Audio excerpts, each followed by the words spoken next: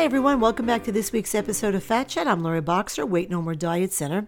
I want to talk about a most discouraging aspect of weight loss, and that is, of course, the inevitable slip. And every single dieter has them.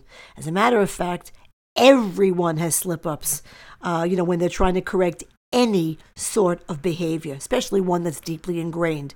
For some dieters, the occasional slip brings about an all-out binge, followed by guilt, disgust, self-loathing, all those wonderful things, a sense of powerlessness, and a feeling of, what the hell, what's the use? The biggest difference between a successful loser and those who don't isn't whether or not they have slips. It's how they deal with the slips when they happen. Messing up your diet isn't as bad as you think. It's about damage control and not allowing yourself to make it worse. The problem isn't what you did, but what you make it mean. You may tell yourself that you have no willpower, that you will never succeed, that you don't deserve to be slim, and that your efforts are all in vain. In other words, you want to, just pick up your marbles and go home. Instead, learn to see the occasional slips as just that. It's a stumble, that everyone takes on their path to achieving goals. I'll tell you the same thing that I've been telling clients in my office for years.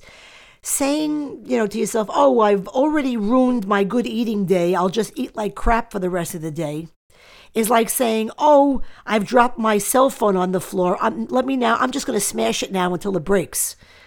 Drop phone, pick it up. Diet slip, get up. Remember, you don't drown by falling in the water. You drown by staying there. A slip doesn't have to become a binge. So when you have a slip, trip, or fall, focus on the fix. And that's my Fat Chat for the week. Please visit LoriBoxer.com, read my blogs, listen to my podcast, get info about program services and fees, answers to FAQs, and follow me on my social sites. Until next time, I'm Lori Boxer, Weight No More Diet Center, and remember, nothing tastes as good as being slim feels.